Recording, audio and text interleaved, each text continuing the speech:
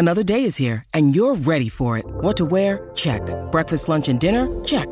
Planning for what's next and how to save for it? That's where Bank of America can help. For your financial to-dos, Bank of America has experts ready to help get you closer to your goals. Get started at one of our local financial centers or 24/7 in our mobile banking app. Find a location near you at bankofamerica.com/talktous. What would you like the power to do? Mobile banking requires downloading the app and is only available for select devices. Message and data rates may apply. Bank of America N.A., member FDIC. Hello friends, Kendra here. I just want to give you a brief note that I did not realize that one of the books that I chose today, My Darkest Prayer, was actually its sponsor for this episode. So I did choose it and then discovered later that it was a sponsor. So just as a heads up, enthusiasm is very much real, but I want to let you all know. All right, that's it. On with the show.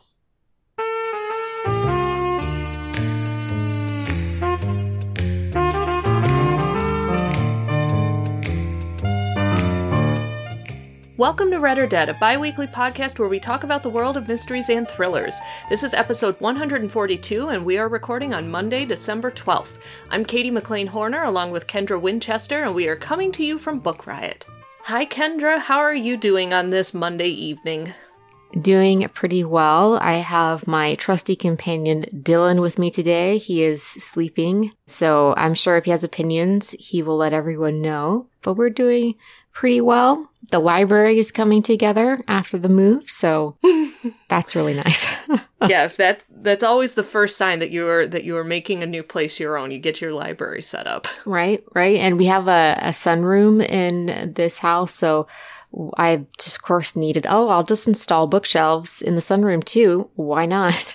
So every possible available space gets dedicated to bookshelves. I mean, we live in an apartment, and it's not a very big apartment, but we make heavy use of the vertical space, and we've got so many 6.5, 7 foot, or even taller bookshelves in our living room. In the office where I do all the podcast recording, my husband has his bookshelves. We've got just wall shelves for all my Stephen King books. We've got so many bookshelves, so many. And yep, if there's an empty space, it's one way or another, it's going to be filled with books at some point. It's very true, especially when you both, when your partner has a love of books as well. I haven't even started unpacking his books yet. I don't know where they're going to go right now, but and I love decorating a bunch of book art that I decorate with, and the invisible shelves are in my living room. And oh yeah. So yeah, they're everywhere. Mom calculated that I have over 1,000 books. That's supposed to be like a library. So now I just call it Library Winchester. And oh, that's amazing. We have little corgi librarians. How well do they reshelve? Are they good with their Dewey Decimal System? Well, Dylan is very good at organizing and has excellent taste in books. Gwenllian hasn't learned to read yet, so we're still working on that. But Dylan has good taste. He gets through he has 0 TBR. I don't know how he does it. It's amazing. Yeah, no, Gilbert is my little reading buddy, and even though the pandemic really killed a lot of my ability to sit and read the way, I used to pre-pandemic, and I feel like I'm slowly building that back up, but if I settle in on the couch with a blanket and a book, he curls up with me, and so he's my little literary buddy. He doesn't really care what I'm reading as long as I'm sitting still for an extended period of time. Deanie probably he's too busy to read. He's very busy, many important kitty things to do, and he'll probably stop to smell it. He might supervise if we're, I am going to have to weed through my books at some point, probably pretty soon, because my bookshelves are getting full again. And so he'll probably supervise that, but he doesn't strike me as a reader. Too many projects to manage, too many things to chew on. It's that he and Gwen would get along very, very well. But I'm excited today as we chat because we have all sorts of great things. This is one of my favorite shows of the year, so much to talk about. Yes. Well, first, before we jump into all of that, what have you been reading recently? Well, I have just finished a mystery novel. So this is not a mystery thriller recommendation, but I I'm reading They're Going to Love You by Meg Howry, which is like, I mean, there is a mystery and that something happened in this relationship of this woman, Carlisle, and her dad's husband. Something happened. We don't know. And that's kind of like we follow along her journey as a character, as a person through her life and through like the past, her growing up in the 80s and 90s and all of this stuff. So I would definitely recommend this book. So it's an excellent book. Liberty actually recommended it, and so I picked it up because of her, and it is so good. It's not a mystery thriller, but still great book. I'm loving it. Yeah, I I started reading a book thinking I might talk about it for this episode, and I didn't get a chance to finish it, but I am very much enjoying it, and mine definitely falls on the horror end of the thriller spectrum, and that's Hidden Pictures by Jason Rekulik. And this was a book that one of my coworkers recommended to me. She and I bonded very quickly when I first started working there over our love of dark and scary novels. And she has read, she picks up a fair number of like new releases and stuff. And this one she recommended to me. She was just like, oh my gosh, it is so good. And yeah, it's about a young girl. She's like in her early 20s, and she takes a job as a summer nanny for this affluent family.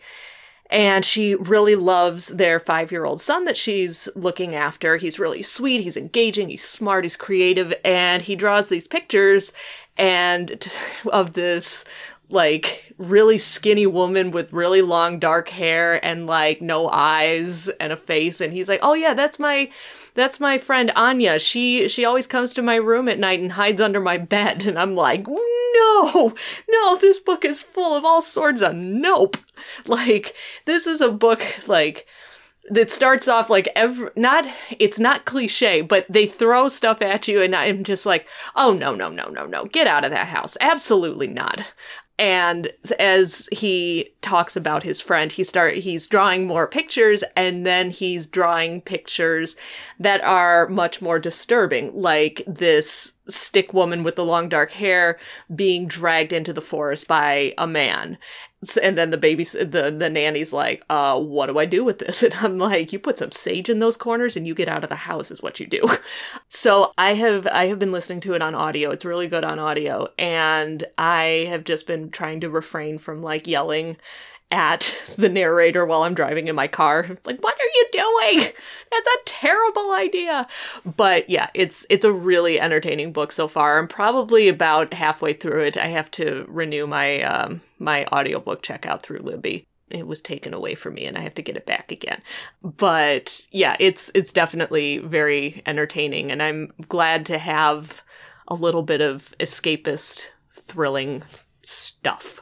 Yeah, that sounds really creepy. It sounds like a great movie almost as well. Mm-hmm. Very much so. I made my spouse watch The Ring recently, and he just was like, oh my word, I can't do it. And that reminds me of like, the girl with the long hair. And anyway. You never seen The Ring? He hadn't. No, my precious spouse. He's not a big horror fan, so he hasn't seen a lot of them. So I've been taking him through. So we watched The Shining, and we watched Signs and oh my word, I See Dead People. What is that one? Sixth Sense. Thank you. Oh my stars. I was like blanking. Anyway, so if anyone has recommendations of horror movies that my spouse should watch, feel free to email us. So I'll give you some after we stop recording. All right. Well, with that, before we jump into the main part of our episode, couple of quick notes. If you are looking to give a last-minute gift to anyone in your life, make sure to consider giving them a TBR gift subscription. That's Tailored Book Recommendations, where you will connect your special someone with one of our professional book nerds or bibliologists, and the bibliologist will pick out a series of books that they think your special someone would really like. There are options for just about every budget, and you can visit mytbr.co/gift to give the gift of books, and that's mytbr.co/gift. And let's go ahead and hear from our first sponsor. When you need mealtime inspiration, it's worth shopping Kroger, where you'll find over 30,000 mouth-watering choices that excite your inner foodie. And no matter what tasty choice you make, you'll enjoy our everyday low prices, plus extra ways to save, like digital coupons worth over $600 each week. You can also save up to $1 off per gallon at the pump with fuel points. More savings and more inspiring flavors make shopping Kroger worth it every time. Kroger, fresh for everyone. Fuel restrictions apply. All right. If you are a longtime listener, welcome back. We are so happy to have you with us again. If you're a new listener, welcome to the fabulous Read or Dead community. You've picked a great episode to tune into. Like we said at the beginning of the show, we talk about mysteries and suspense and just about anything that falls under that umbrella in whatever flavor of mystery you're in the mood for, whether it's cozy or supernatural or super, super dark or funny, historical, anything along those lines. It's fair game for us to talk about. If you have listened to the show before, you know that this is the point in the episode where we put out a call to our listeners to let us know if you have any ideas for upcoming episodes, because as we've mentioned so many times before, your ideas have really helped us plan out a lot of previous episodes. It's a great way for us to know what you, the listeners, would like to hear more of. It's a great way for us to expand our own reading horizons, just a win-win situation all around. So if you have any ideas or suggestions, you can shoot us an email or reach out to us via social media. We're going to have all of our contact information at the end of the show and in the show notes. And we always put out the call ahead of time to get those juices flowing, so don't worry about getting the information down now. We just want to get everyone thinking at the beginning. And even if you don't have an idea and you just want to say hi, that is also perfectly acceptable. We love hearing from our listeners. And if you enjoy this podcast, definitely leave us a review over at Apple Podcasts so that other people can find us. With that, let's go ahead and real quickly jump into our news segment, which is the main item is that the Goodreads Choice Award winners were very recently announced. And, well, I have to ask Kendra, did you vote in the Goodreads Choice Awards this year? I did. I did vote in the Goodreads Choice Awards, but I didn't vote in the mystery or thriller category because none of my favorites were on the list that I had read, to specify. So yeah, I don't know. I feel like I had to sit this one out this year. Yeah, the last couple of years I haven't voted specifically because I haven't read a ton of new releases. And so I'm just kind of like, oh, let me just see what other people pick. That being said, I feel like this may be a little bit of a, well, if you don't vote, you can't complain. But I have to say, I mean, there were a lot of very popular picks for mystery and thriller. And the winner for the mystery and thriller category was The Maid by Nita Prose, which no surprise there. That book was huge this year. I mean, it came out almost a year ago and it's been, it still has just been everywhere. But yeah, the overall selections for mystery and thriller were, I mean, they hit on a lot of popular titles, but it was a very, very whitewashed selection. It was. I feel like that's a problem that the Goodreads Choice Awards runs into a lot, since it is a bit of a popularity contest, as it were. So, yeah, I was a bit disappointed, and especially in this category, because it was just, I feel like it's the usual contenders every year, like the very popular mystery authors that have a book that come out every year. And not that those books aren't necessarily good or anything, but we see them all the time, and it's just kind of predictable as well. Yeah, and I know we talk about books by all different authors, and we really make an effort to highlight a lot of those authors that may not otherwise get the same attention as some of these other authors. And so the fact that we talk about all of these books by these authors, and then, we see a list that's very homogenous, and I'm like, no, there's so much more out there. Like this, it is not that difficult to find other options. And yeah, it was a little disappointing. So I don't feel terrible that I didn't vote in this category, and not every category for the Goodreads Choice Awards. Like some of the the contending titles, it was a really broad selection.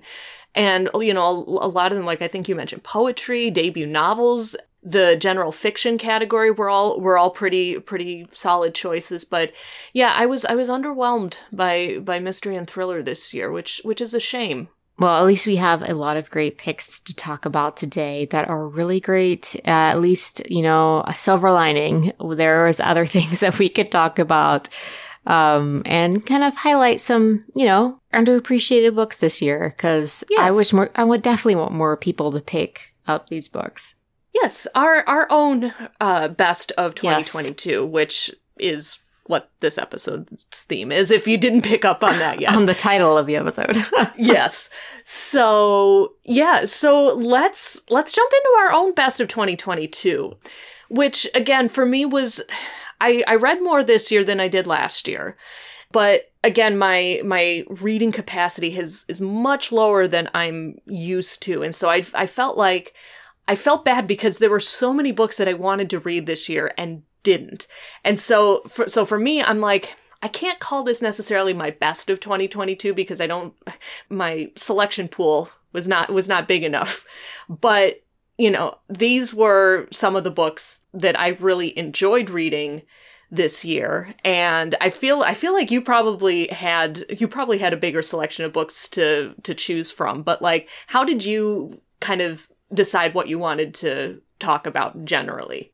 Well, I went a more like my favorite of the year because I read a lot of mystery and thrillers that I just thought were okay. And that was really, I think, for me, like most of the mood for mystery and thrillers this year. So these ones that I'm mentioning today really stand out. And I wanted to try to get to three different genres within mystery and thrillers as well. So, but yeah, I feel like the ones that stand out really stood out. And then the rest was just kind of, oh, that was interesting. That was a fun read. You know what I'm saying? Like, I enjoyed that, but these are really the standout ones for me. Yeah. And I got it at the end of towards the end of the year, I started going through and like finding all the books that I'm like, oh, I wish I had gotten to these. And so, yeah, I ended up, because I know we're going to talk about, I think we each picked 2 books that came out this year and 1 backlist title. And I was able to pick a backlist title and a book that came out this year that I had already read. And, you know, I was able to pick that, and I was like, you know what? I want to read a new book to talk about. I want to, even if it's just taking one book off of my list, one that I'm pretty sure that I'm really going to like.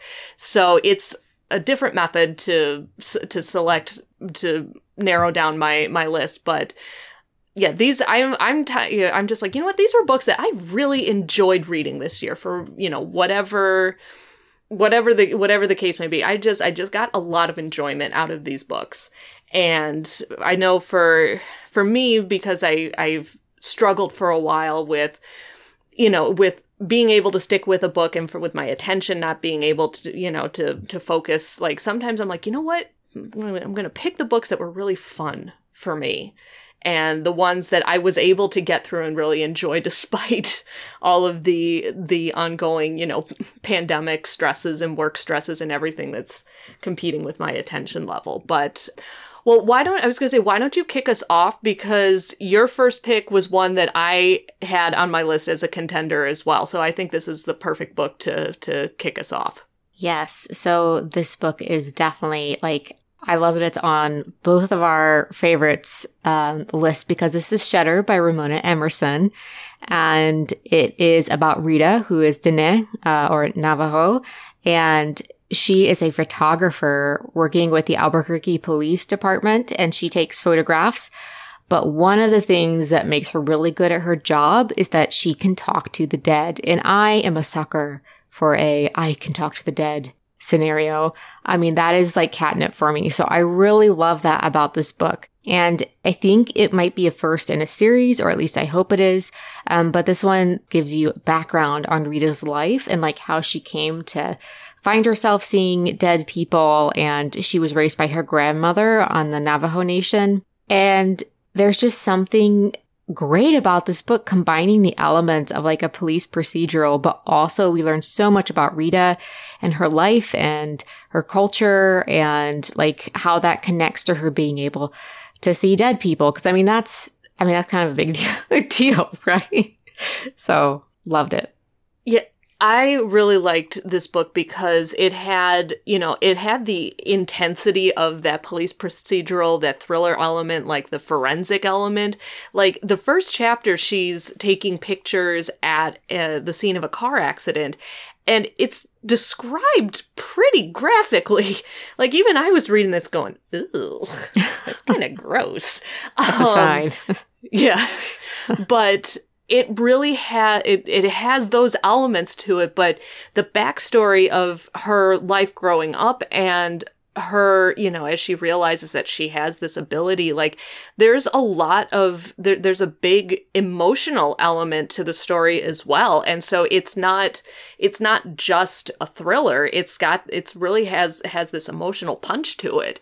And I think I found that, a fair number of the books that I read this year that I really enjoyed, I had that kind of as a theme running through it, where the thriller element was, I don't want to say balanced, but it incorporated this other element as well, this very strong human emotional connection as well. And I think Ramona Emerson just did a really fantastic job with this. And I'm 99% sure this was her debut novel, right? I believe so. I believe it was her debut. I'm not 100% sure, but it was a nominee for the National Book Award for Fiction, so it made their long list. So we are not the only ones who love it. Like it's been so well received, and I'm very excited for her, whether it's debut or an early novel. Still awesome. So, and I really, really hope it's the first in a series. I'm just crossing my fingers. Yeah, no, it was for sure really good, and I'm glad that we both had that shared. Like, oh, good, we both picked the same book. Yeah, I really love the audio as well, so would recommend, and I'll put the info for that also in the show notes. And yeah, just an excellent, excellent book. And it's also from an indie press, Soho Crime, which is their crime imprint. So you can also support an indie press as well. Perfect for your holiday gift giving. And that is Shudder by Ramona Emerson. So my first pick is a book that I talked about way towards the beginning of this year. I remember this was one of my most anticipated books of 2022, and I actually read it in a timely fashion. And yeah, so I think that alone is a reason for me to put it on this list. But the book is Cherish Farah by Bethany C. Morrow. And this was a book that I devoured in like 2 sittings. It's one of those books where you kind of have to clear your schedule because you're just going to keep turning the pages. And yeah, I really loved it. It's a psychological thriller, and the 2 main characters, there's Farah, who is one of 2 Black girls in her country club community, and she is the only one of the 2 with Black parents. Her best friend Cherish is also Black, but she was adopted into a white, wealthy family. And Cherish has just been given what Farah refers to as a white girl spoiled type of life. Her family, Cherish's family, is very affluent. They adore her. They will move heaven and earth to make sure that things work out for Cherish. And with that, Farah is a very interesting example of not an unreliable narrator, but like an unlikable character, or a character with a very flawed character.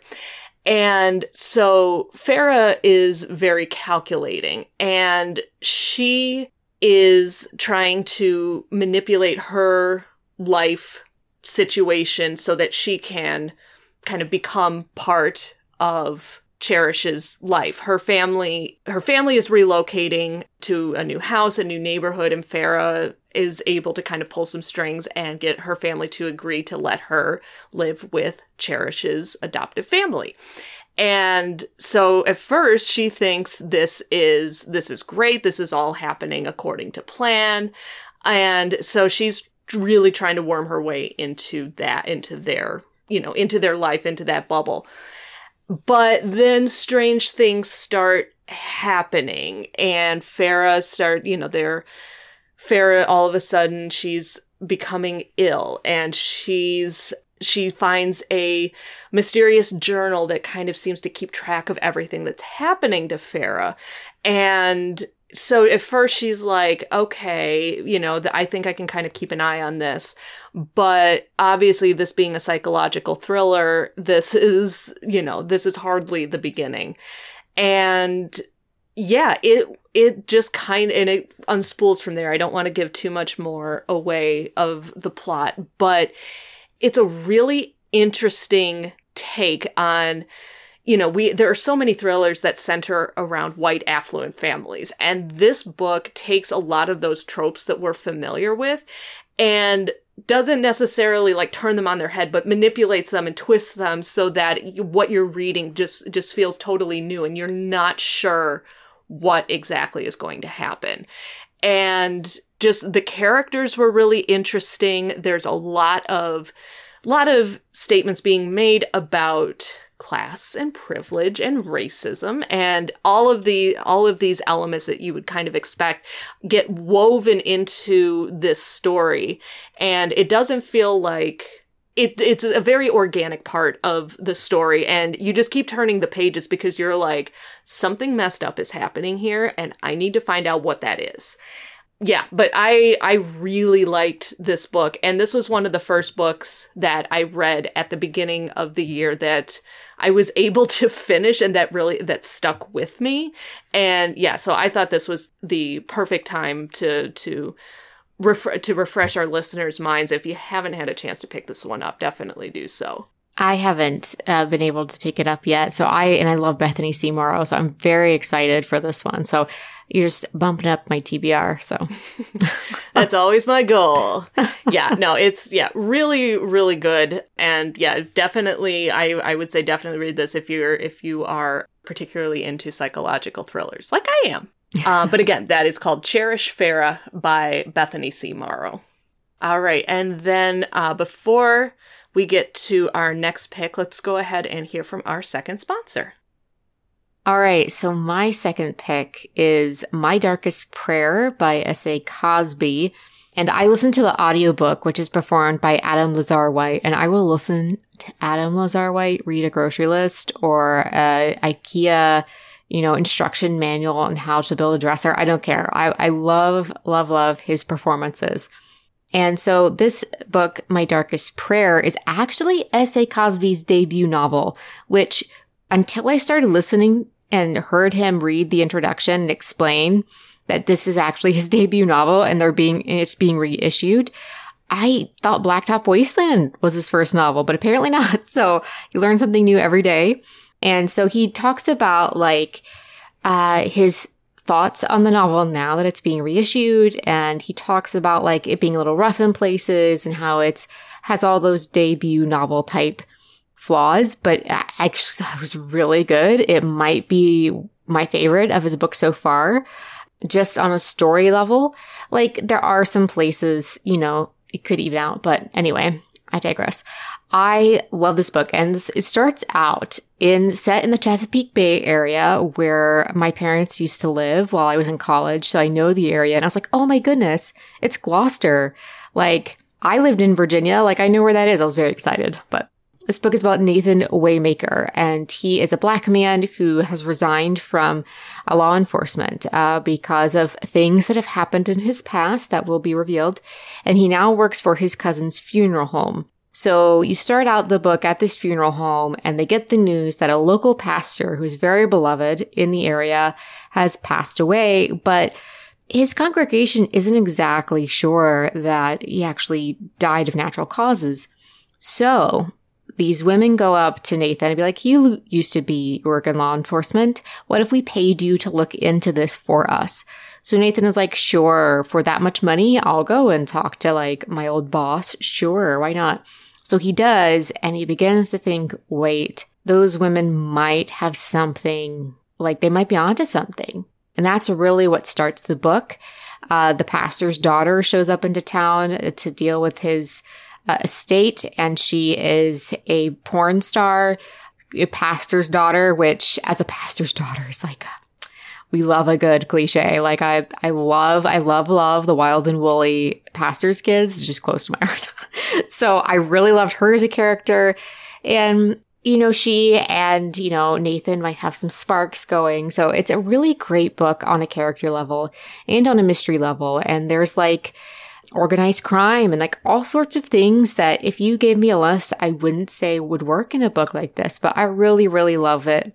And S.A. Cosby is such a champion of Southern literature in particular, particularly like Black Southern literature, and how Black Southern literature is really the heart of the region. And I love the work that he does for fellow authors. And it's so good. It's so good, Katie.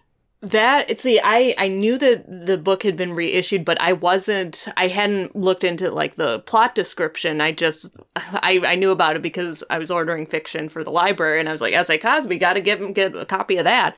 No, that sounds super interesting. I was listening to you talk about it, and as soon as I'm like, okay, a church where there may have been something hinky going on, I was like, okay, that is one of those like very niche bells that you start ringing that bell, and I'm like, okay, that sounds really interesting. I don't know why I don't know. But yeah, no, that I really love the sound of that. And I know I have not read Blacktop Wasteland, but I did read Razorblade Tears. And that book, again, that another one I read this year that really has that combination of like thriller and gut punch. Yeah, it's a stunning book. And I feel like writing about churches and the South is very cliched in a lot of ways. And so I'm very picky, like coming from, knowing churches really well and knowing the South and Appalachia, like I'm pretty picky because I want that authenticity. It's like a gauntlet, like, I don't know, like Indiana Jones going through like the Temple of Doom or whatever. I have such weird eccentricities about it, but this book is so well written, and I cannot describe to you the subtleness that S.A. Cosby puts into this book, and faith, and how there were genuine faith believers in this book versus really just corrupt people who happen to be in the church and using churches for their own devices. It's stunning. So I cannot believe this is his debut. Everything he writes is amazing. I will pick up anything now. I loved it. There are content warnings for suicide ideation, sexual assault of a child, and just some other things in that vein, just as a heads up, because it is a bit descriptive. I feel like, I guess this is the kind of podcast where we have a lot of content warnings, but I just want to give anyone a heads up, especially around kids. So yeah, his books definitely do not shy away from these darker themes.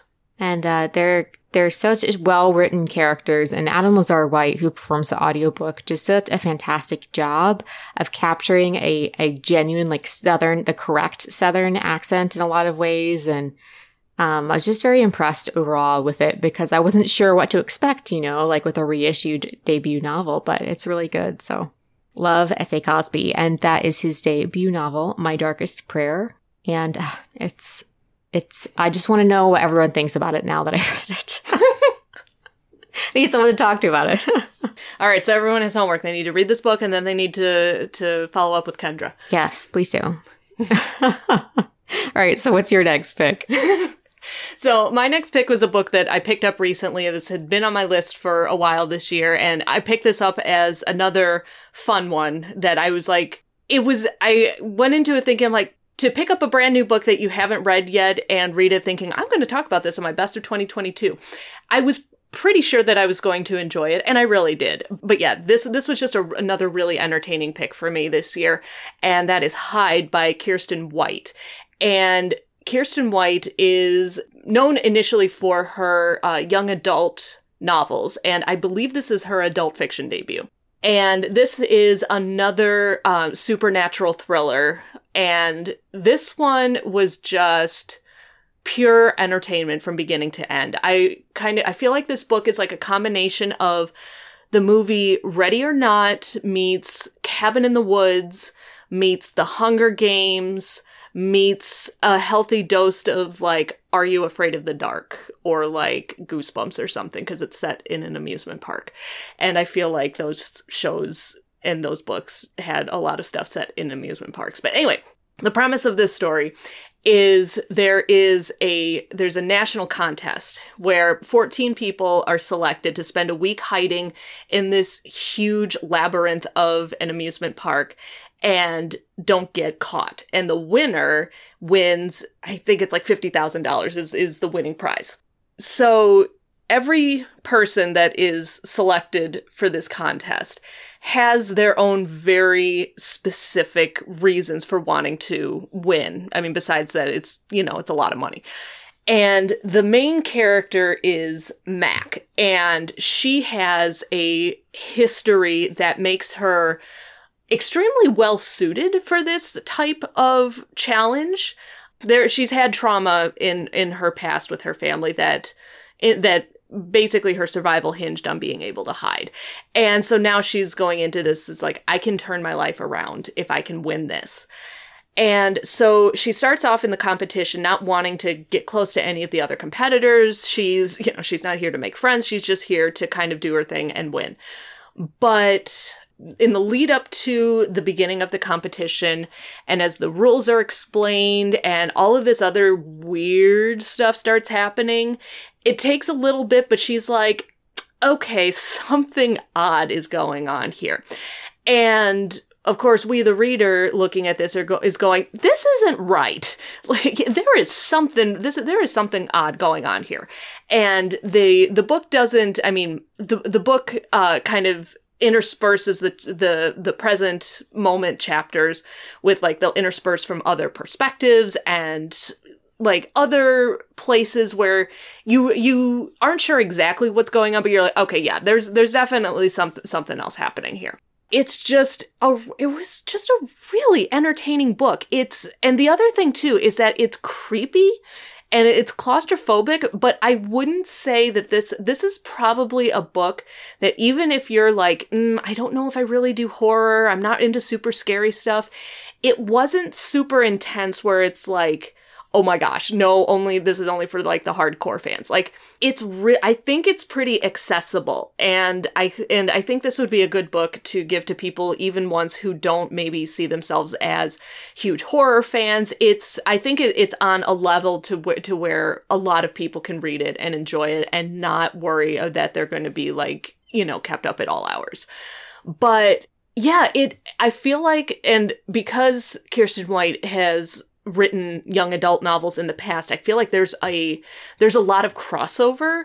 I think there'd be a lot of crossover with a teen audience. It has kind of a similar feel to it. Again, I mentioned the Hunger Games in my comparison. It had that kind of like large scale competition with, other stuff happening in the background.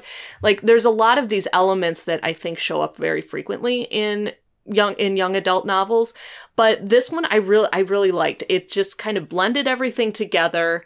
Lots of interesting characters, and it's also a short book. Like, it's under 250 pages. And yeah, this was another one that I was able to read in just a couple of sittings. The pages turn really quickly. It's a satisfying story. I really liked it. And it just felt like, with the other books that I've read recently and I feel like I've been getting a little bit more on a roll with reading, and I'm glad I picked this book because I feel like that just kind of kept that wheel a-turning, basically. But okay, so what about you, Kendra? Like, did you get a chance to pick this one up? I know I'm usually the host that's always into the supernatural thrillers, so I'm always interested if the other person has had a chance to read it. No, I haven't picked it up yet. So I was happy to hear you talk about it, because I was, you always bump books up my TBR, so I was like, oh, I want to hear why this one's wonderful too. So, I'm here for the enthusiasm. Awesome. Yeah, no, and it's got a really, like, it hit that spot. Like, I wasn't necessarily looking for something like super, super intensely scary.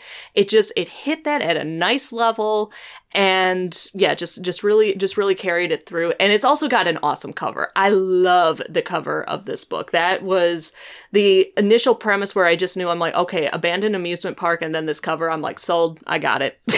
So this one was just a really, really fun read for me. And again, that was called Hide by Kiersten White. And those are our books that came out this year that we loved. And of course, like everyone else, we also read books from other years. So we also wanted to feature some backlist books. So these are our like favorites of the ones that we read this year. So always love a good backlist book. Yeah. And I mean, after a while, I kind of lose track of what comes out which year. So, like, sometimes I'm like, okay, I know for a fact this came out this year because of X, Y, and Z. And after that, they kind of start to blur together. And, I mean, there are some books that I think, you know, are super, like, there are certain books that I think need to be read in the moment. But, you know what? A new book is just a book you've never read before. Yeah. Yeah. I love backlists because I always, you know, you're always missing things and you always want to add things to your list. And always some of my favorite books are backlist because, you know, awesome books are still awesome. You know, later. Shall we jump into our backlist? Have at it. All right. So this one I've talked about recently, which I think was the last episode before that.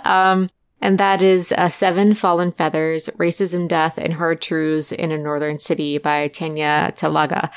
And this is about a series of deaths that happened. It was 7 teenagers died and they all attended this one school and they were all Indigenous to Canada and they came from northern nations. And so their parents would send them down to high school in the city. And so there was a whole program set up to try to support these students. But I think the author, who is a journalist, really delves into why they really need more support. And that is an extended problem of the colonialism that these Indigenous communities faced under colonialism from the Canadian government.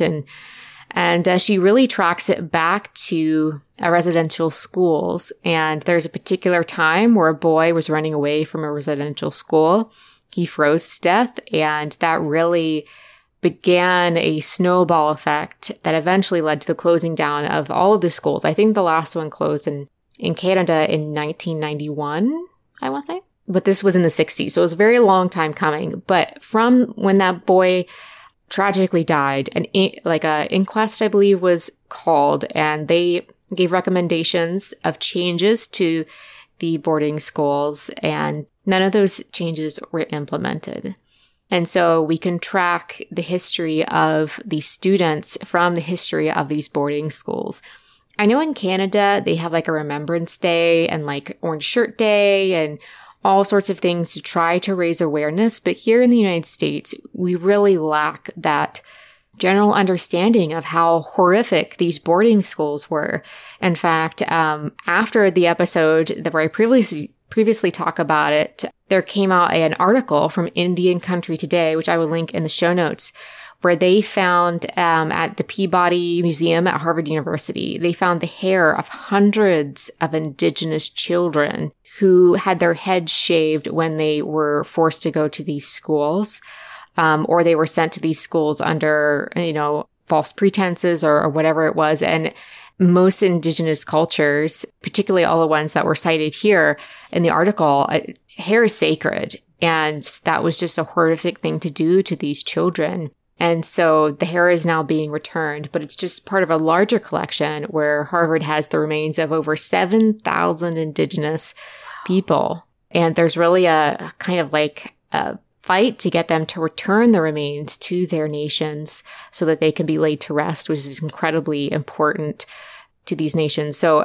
I think that a book like this, even though it's set in Canada, it is important to read even for those of us here in the US and the broader world. It is a example of the horrific things that Indigenous peoples face as a result of colonialism. So I think it's a very important book, but also a well-written book. I think the author is so good at giving us a broad view of these systemic issues and then zooming in on specific Indigenous youths who died under different circumstances. And there's such a skill there in the structure and the writing of the book. It's an incredible book. I would recommend it to, I don't know, anyone really who is, I mean, it's one of those books that you feel should be required reading. Yeah. And I remember you talking about this, either last episode or the episode before, but I remember being struck by the topic and thinking, wow, this sounds really intriguing. And then hearing you talk about it again, I'm like, this really sounds like, yeah, like you said, something that should be required reading. It sounds like a very impactful type of book. And yeah, that one's going on my TBR immediately. And I think it's so important that the author herself is Indigenous, and she gives like a little introduction about her nation and where she's from, and like how her connection to the story, because it is, part of her community where the story comes from. And so I thought that was really, the right person at the right time to tell this story. And I think it's something that definitely, there's so much going on as the United States and Canada are doing more, and, they're investigating these schools and the history of them, and they're trying to do a broader project of what reconciliation will look like here in America. So that's really something to keep, following along. But yeah, I'll put some links down in the show notes in case anyone's interested in learning more. But yeah, it is an excellent book. I feel like this is the kind of true crime that I would love to see more people look into. And that is Seven Fallen Feathers by Tanya Talaga. All right.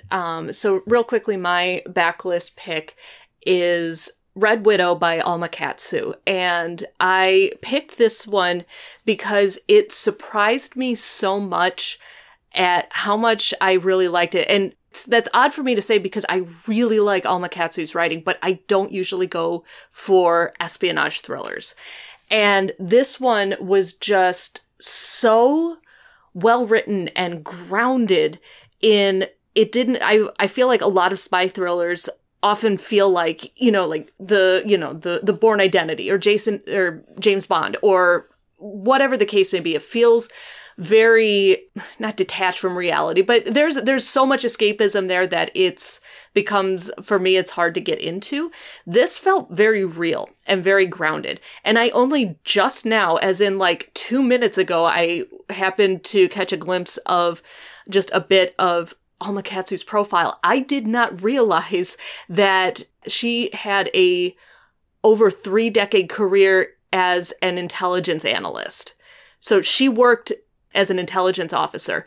And I'm like, well, that explains it. She's drawn on over 3 decades of work to bring that realism to the story. And I'm like, well, gee, that makes sense.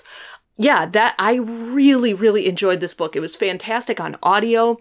And the very basic premise is that you have one woman who is in the CIA, and she has been sent home from Russia on administrative leave. And even though she's on administrative leave from a significant error in judgment while she was abroad, she has been recruited by the chief of the Russia division to assist with an internal investigation. And so she kind of jumps at the chance to clear her name and to reestablish her reputation. Then there's another intelligence agent, a CIA agent, Teresa Warner, and she is known as the Red Widow. She is the wife of a former director who was killed in the field under very mysterious circumstances, and she has become a fixture of the Russia division. And she ends up kind of striking up a friendship with Lindsay that people are kind of surprised about. But as Lindsay continues in her investigation, she realizes that, as always, there's something much deeper and much more sinister happening behind the scenes. And so that's where I'll stop with the plot. But the thing that really struck me was the realism. And I really love a thriller author that can take either their own experience or their own research and incorporate that really seamlessly into the story. Just as a real quick example, like one of the first authors I was aware of that could do that really well was Michael Crichton. Like his ability to just kind of incorporate all of these elements of this larger field that he was talking about, whether it was something in science or genetics or mathematics, whatever the case may be. He was able to incorporate that so seamlessly into the story. And I feel like that's what Alma Katsu does here with her experience as an intelligence officer. And it's so good. If you have read her, like her historical horror, like The Hunger, which was amazing, and you're like, I don't know if I want to go down this path, read it. It is such a good book. And I believe she's working on a second espionage thriller, which I am really excited for. I will happily read that as soon as it comes out. So yeah, this ended up being like my surprise pick of the year, and it's one that I will give to anyone who says that they don't care for espionage thrillers. I'm like, here, read this. All right, so again, that is Red Widow by Alma Katsu. All right, well, those are our favorite books of the year. Love it, love it. Again, one of my favorite shows. So thanks so much to everyone for listening. Of course, a wonderful thank you to our sound editor, Jen Zink, for always making us sound awesome. For show notes, you can head over to bookriot.com/listen. For more book recommendations and bookish goodness, head over to bookriot.com. And don't forget to check out our full stable of podcasts at bookriot.com/listen, or just search Book Riot on your podcast player of choice. If you would like to send us an email with feedback or show suggestions, you can reach us at redordead@bookriot.com. Otherwise, you can find me, Kendra, on Twitter and Instagram at KDWinchester, and Katie on Twitter at KT_Library Lady. Of course, those will be linked in the show notes. And we will talk to you all next time. Bye. Bye.